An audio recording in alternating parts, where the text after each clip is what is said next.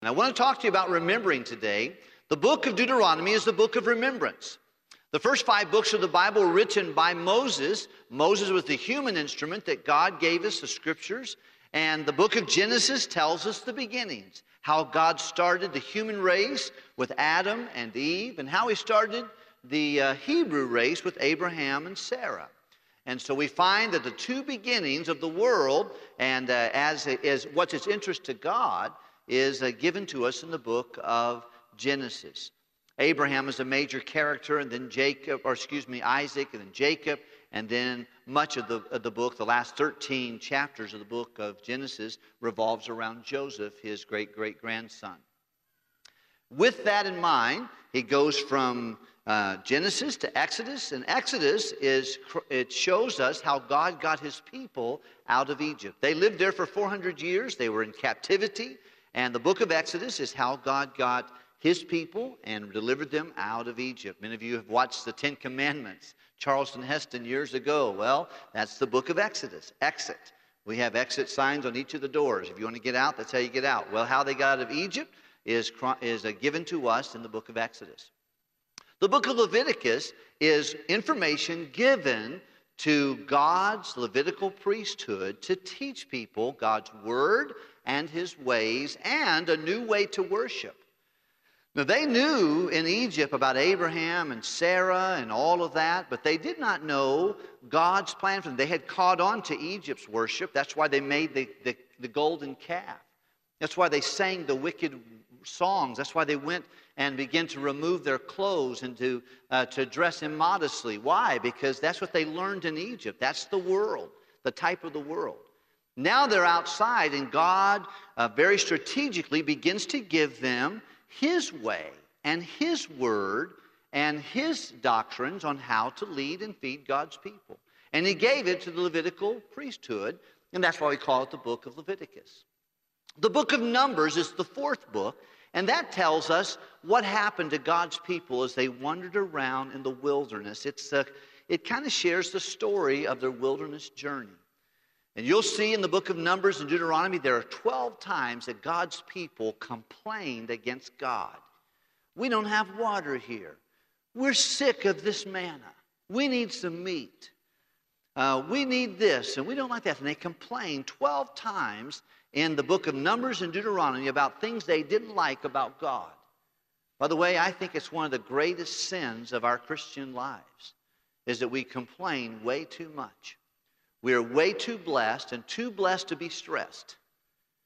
The poorest person, the folks in this room that have the least are some among the world's richest.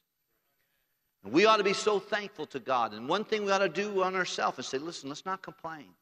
In this house, let's not have complaining. Let's have praise instead of complaining and griping. But it shows their complaining ways. It shows them and shows Moses, being the meekest man to ever live, put up with them. And they were a stiff-necked and a stubborn people and rebellious. And God gives that in the book of Numbers. But in the book of Deuteronomy is the book of remembrance. It's called the second law. Most of the people that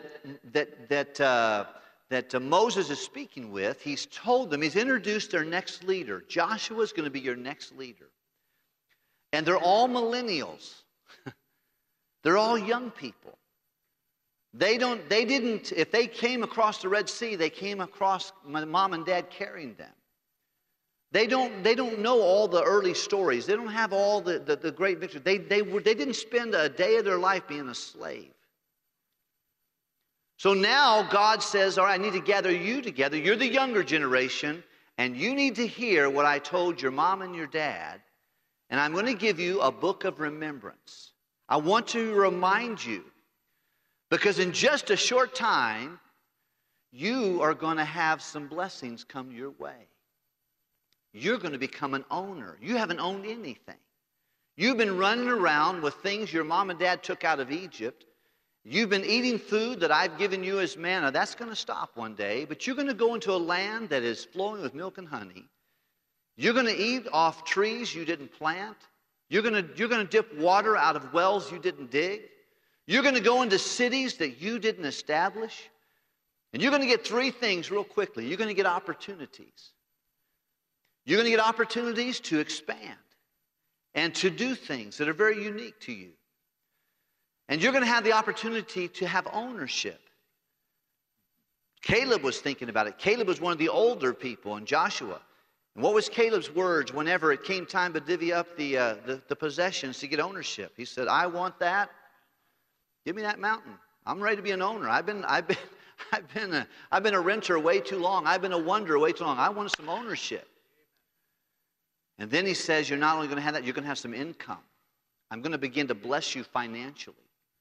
And you're going to know what it's like. You've been a slave. You've been working just to get food in your belly. Now you're going to be able to make some money. Now you're going to be able to take the things I have and you're going to multiply them. But here's what's going to happen. You're going to get fat and sassy and you're going to forget God. You're going to forget me. I don't want you to forget me. In chapter 5, he tells them the 10 Commandments again. They're found in Exodus chapter 20. They're found again in Deuteronomy chapter 5. In chapter 6, he says, not only do you have the 10 Commandments I just gave you, I want you to put them in your heart.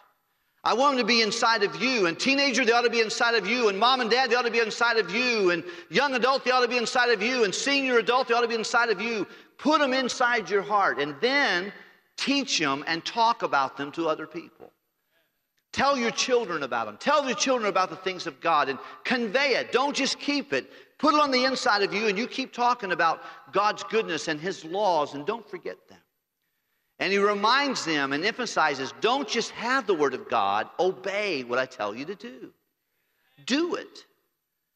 In chapter 7, he tells them, I want you to do it. He said, but first, make sure you separate. You're going to go to a land of the Canaanites and the Hittites and the Amorites and the other brothers that are there. He said, you're going to go in there. He goes, look, they're in your world, but don't let them get in you. You're in their world, but don't get spotted by the world. Don't you marry their girls. Don't you marry their sons. You keep a separation because he knew that you can't lay with dogs and not get fleas. He said, be not deceived. Evil communications will corrupt the way I want you to live. So he tells them in chapter 7, stay away from the world. You're going to go into the city. You're going to go into the Canaan land. All this I've prepared for you. Your grandparents wanted to come. Your parents wanted to come. They failed in going into there, but I'm going to let you go. But I want you to remember these things. I want you to remember my law. I want you to write in your hearts. I want you to talk about it. Make sure your kids get it.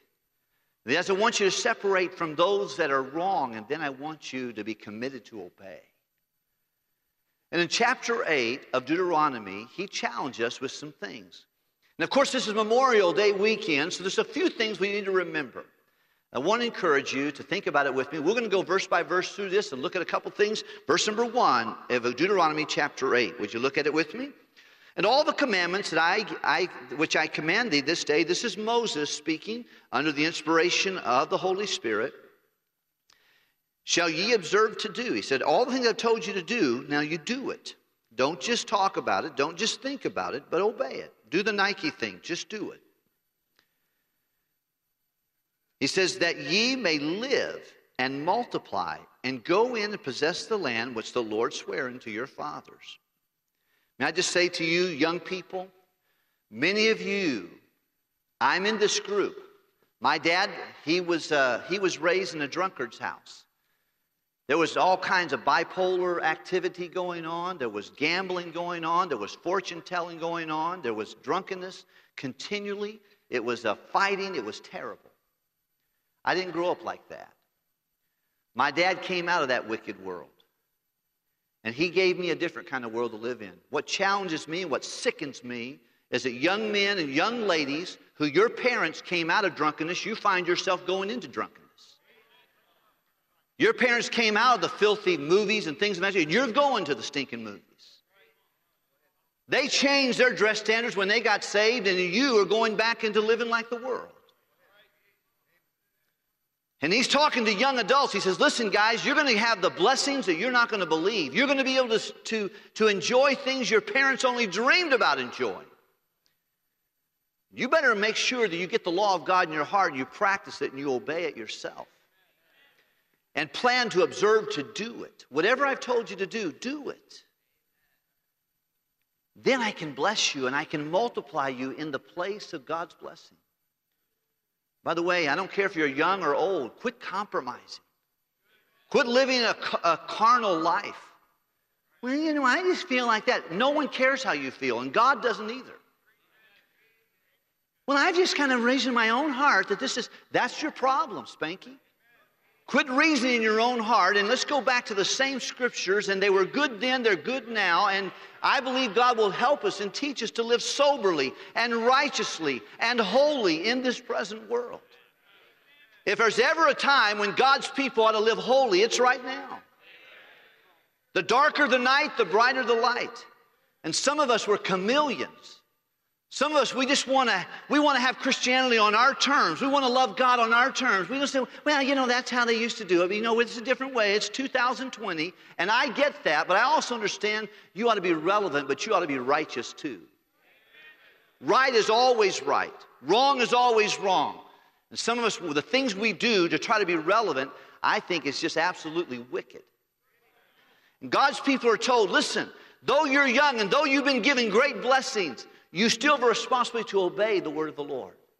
And we'll learn this by remembering certain things. You'll see the word remember and lest thou forget over and over in the book of Deuteronomy. I would encourage you to look at, maybe do a little Google search or go in your Bible app and you can just put remember and see how many verses it says remember. Or lest thou forget or not forget.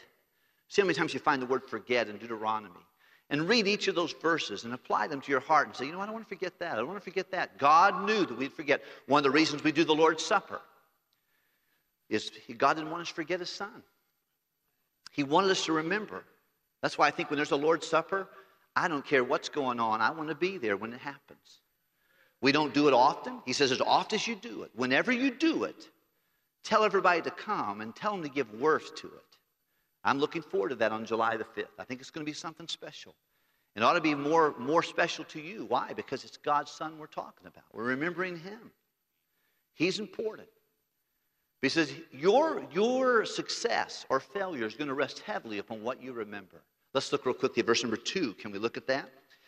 The Bible says, and thou shalt remember all the way which the Lord thy God hath led thee these 40 years into the wilderness. God says, first thing I want you to remember is your trip, your journey. I want all of us to start looking back and say, you know what? Look what God led me to do. One of the things you have to have confidence in, have faith in God, is how He made you, how He's prepared you, and how He's led you. You know, to think about me in my own heart, and of course I live with me, so I know more about me than most people do. But I think about how God touched my life. Yesterday I saw a lady, and I was in a wedding, and she said, are you John Wilkerson? Did you ever live in Superior, Wisconsin? And I said, yes. She goes, I am, and she gave me her name. And she was in the van that went from Superior, Wisconsin, that broke down through a radiator belt and in a bar parking lot. We got that fixed, and we made our way all the way to the youth conference here. And I spent from Monday to Thursday.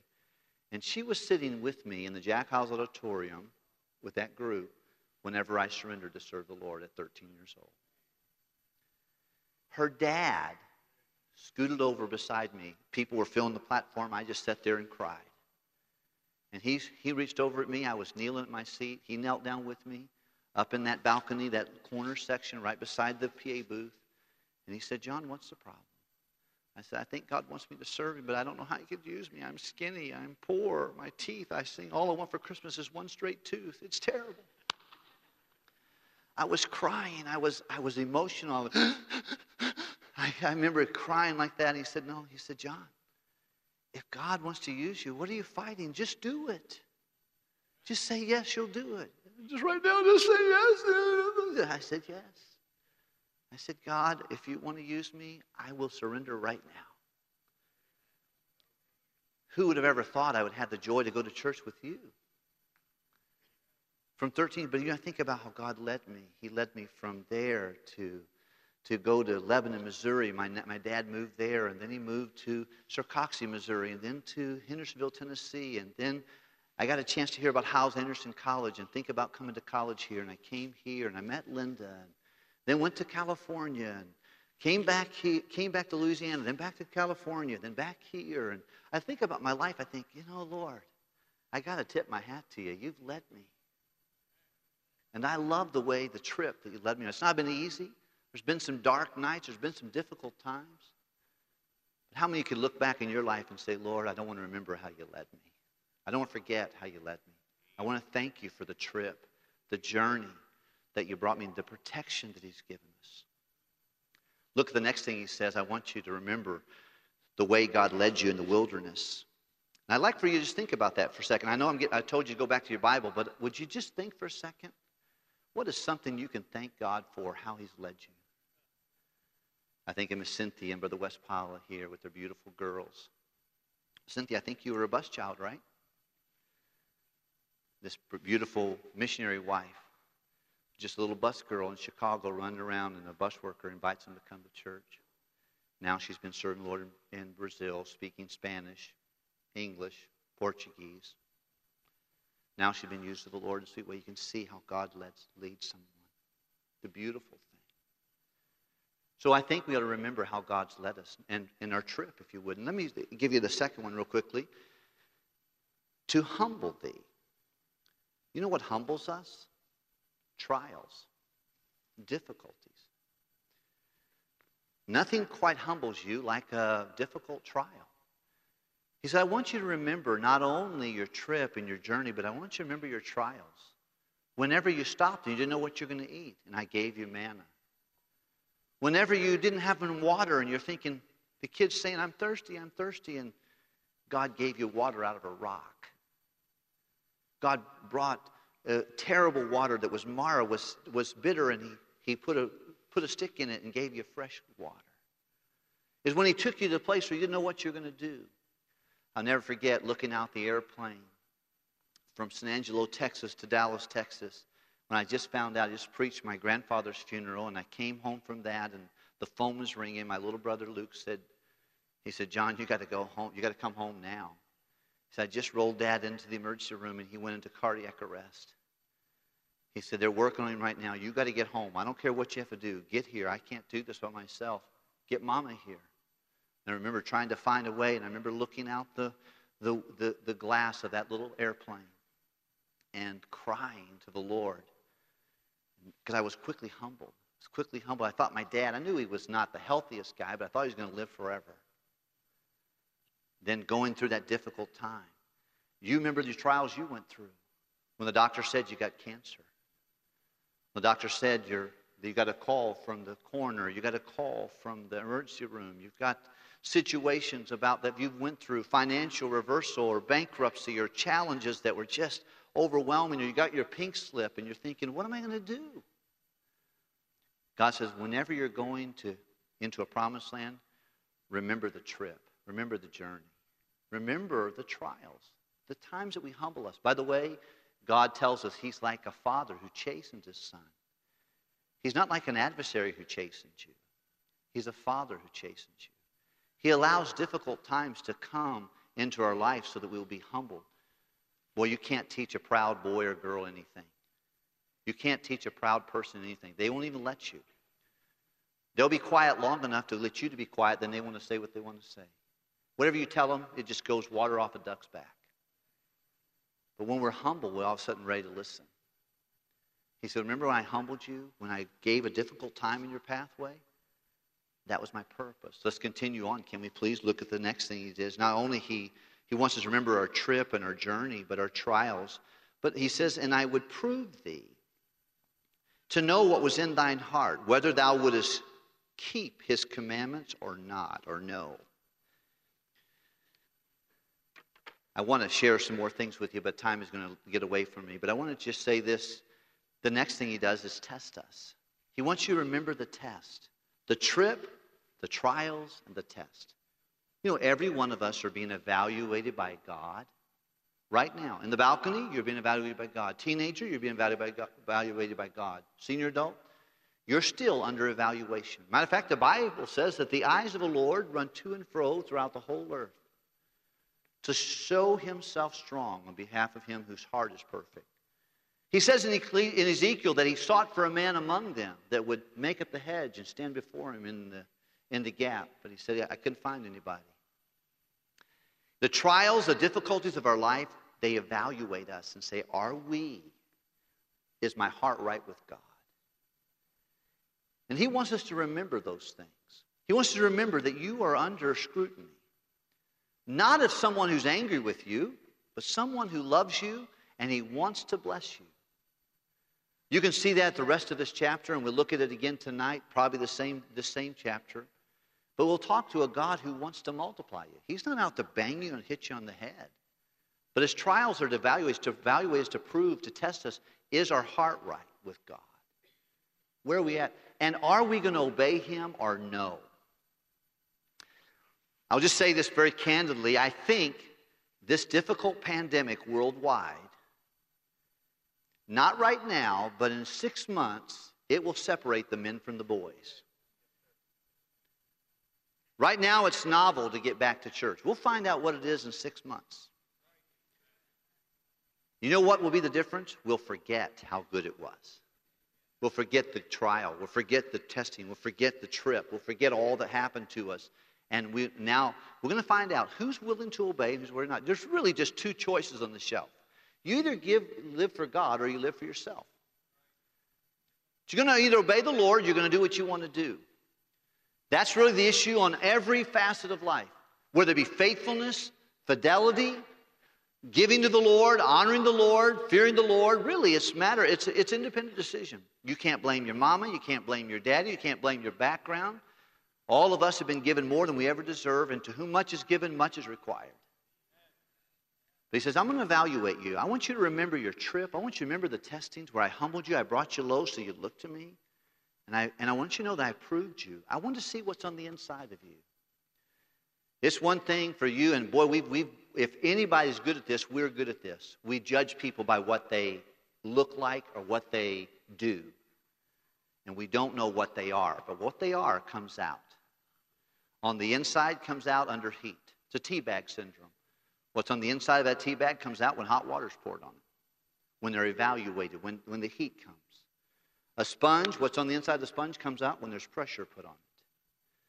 I want to encourage you tonight, this morning, to earnestly look to the Word of God and say, God, I don't want to forget how you brought me through. I don't want to forget how you helped me when I was humbled and broken. And I don't want to forget that you're still evaluating me and just seeing what's on the inside of me. I want my heart to be pure and right with you.